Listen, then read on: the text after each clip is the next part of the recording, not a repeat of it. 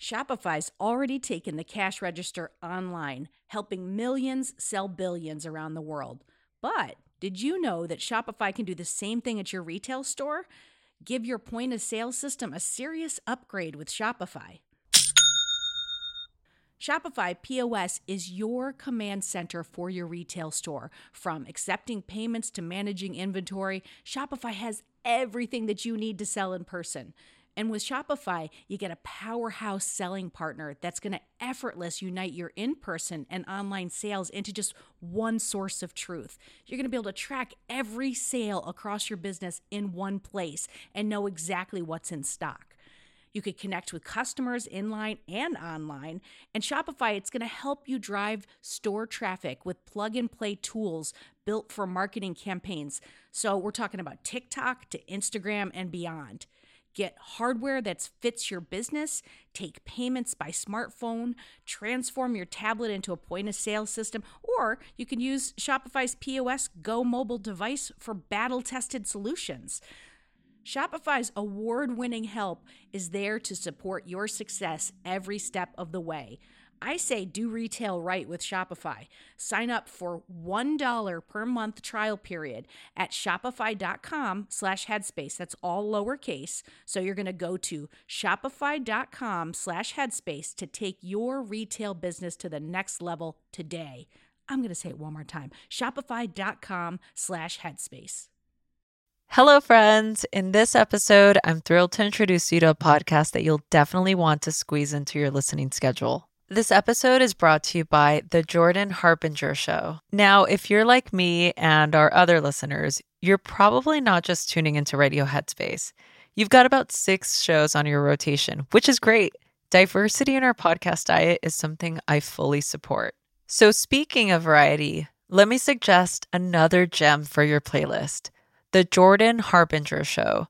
It's not just any podcast. It was named one of Apple's best of 2018. Jordan isn't just another voice in the crowd. He really stands out. He dives deep into the minds of some of the most intriguing people on the planet. We're talking about a wide range of guests, from athletes to authors to scientists and even mobsters and spies. And let's not forget, he also brings on CEOs, political activists, and FBI agents, depending on what might click with you, the listener. Jordan has this unique knack for coaxing his guests to open up and share stories and insights that you won't hear anywhere else. Each episode is packed with strategic wisdom that's meant to help you think more critically and navigate today's complex world more effectively.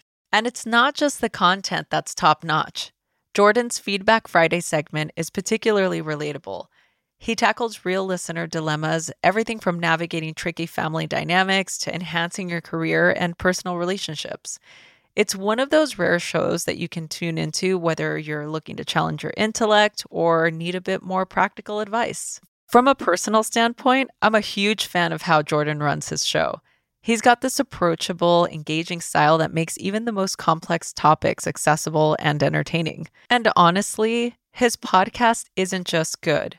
It's a must listen. So why not add the Jordan Harbinger Show to your podcast rotation? With never a dull moment, it's incredibly engaging and always interesting. Just search for the Jordan Harbinger Show. That's HARB as in boy, IN as in Nancy, GER on Apple Podcasts, Spotify, or wherever you get your podcasts. And remember, friends, supporting my sponsors helps keep this show alive and kicking. If you give Jordan's show a try after this recommendation, it helps us continue to bring you great content. Show some love for the Jordan Harbinger Show by searching for it. Remember, that's HARB as in boy, IN as in Nancy, GER on your favorite podcast platform.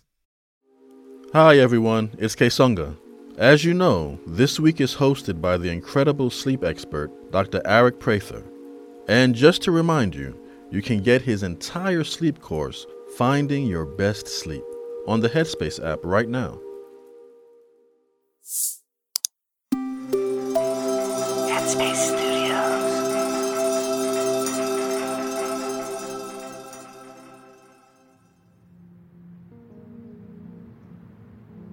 Hi everyone, It's Dr. Eric Prather, your resident sleep psychologist here. I'm really excited because today I'm going to discuss something that affects all of us but is rarely talked about: sleep and aging. We might avoid this topic because aging is such a scary subject in our culture, but it's going to happen to all of us if we're lucky. And sleep is a huge part of how we feel, our health, and our overall quality of life as we get older. So if we know more about it, we can develop tools to sleep well now and in the future. Today, I'll break down how our sleep patterns change as we age and what we can do to have consistent sleep as our bodies naturally evolve. So let's dive in. My sleep is certainly not as robust as it was 20 years ago or even 15 years ago. Some of that can be attributed to age, but honestly, a lot of things change within the life course that also contribute to your sleep. In my late 20s, early 30s, I didn't have children. I had a different set of responsibilities. But also there's age-related change that we do see in the amount of deep sleep that we get, and how consolidated our sleep is also changes. And I see this a lot in patients.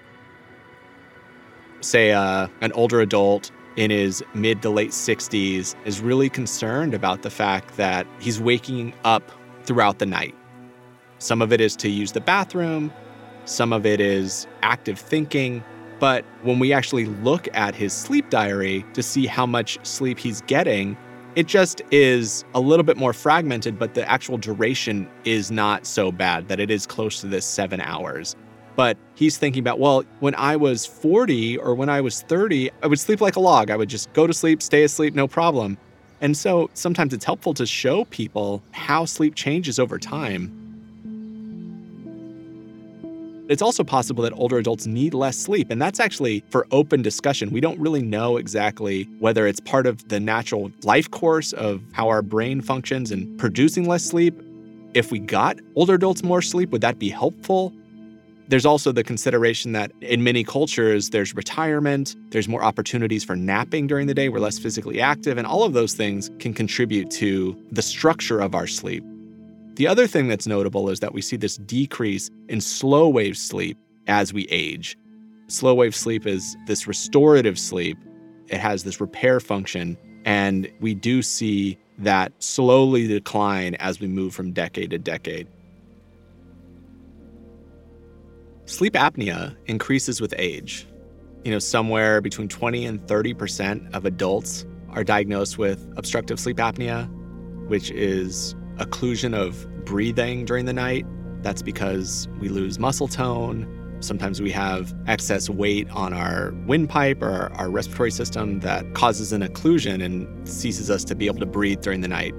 The challenge is that it's often really underestimated and underdiagnosed because most people don't know they have it unless their bed partner notices. Sometimes it's thought of just snoring, but sometimes it can be more severe. And obstructive sleep apnea is a strong predictor, particularly when untreated and severe, for a whole host of negative health outcomes, most prominently cardiovascular disease and cardiometabolic conditions like type 2 diabetes and obesity are all outcomes that are related to obstructive sleep apnea. And we do have very clear treatments for this. And so for people that know that they're snorers, feeling sleepy during the day, or kind of just not feeling their best, it might be worth discussing this with your physician, just about potentially getting screened for this, because it's in some ways kind of an insidious condition where people don't recognize it, and there's a wear and tear on the body that could be addressed much earlier so that everyone can get the sleep they need and have their health for as long as possible.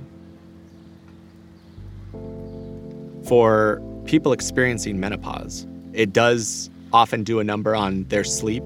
There is changes and a decrease in estrogen and progesterone, which may impact how well individuals sleep. But I think the thing that usually pops out the most is the emergence of hot flashes. So kind of this nighttime sweating, and you're feeling these spikes, and that causes awakenings. It can be distressing. You certainly can do environmental things like sleeping with a fan, sleeping with your window open, layering your blankets so that you can kick them off and help with temperature regulation in that way. But when people are awake, they also get anxiety about the fact that they're not sleeping. They're distressed about what's happening to them. And that becomes a perpetuating factor in their insomnia.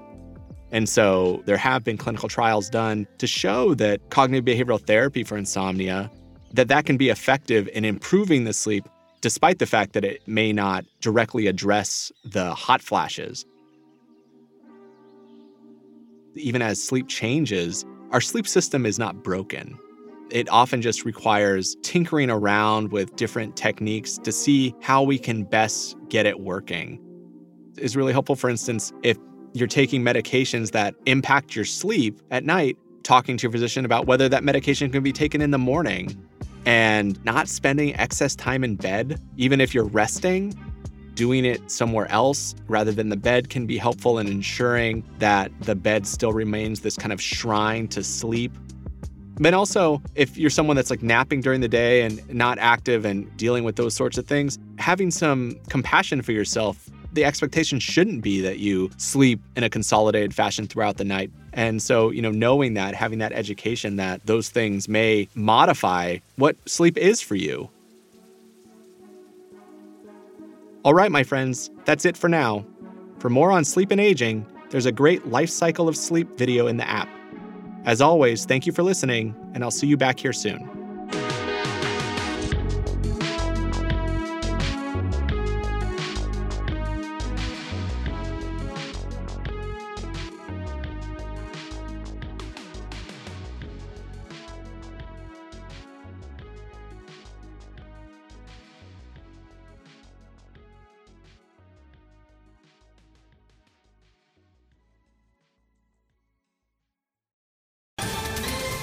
Ohio, ready for some quick mental health facts? Let's go. Nearly 2 million Ohioans live with a mental health condition.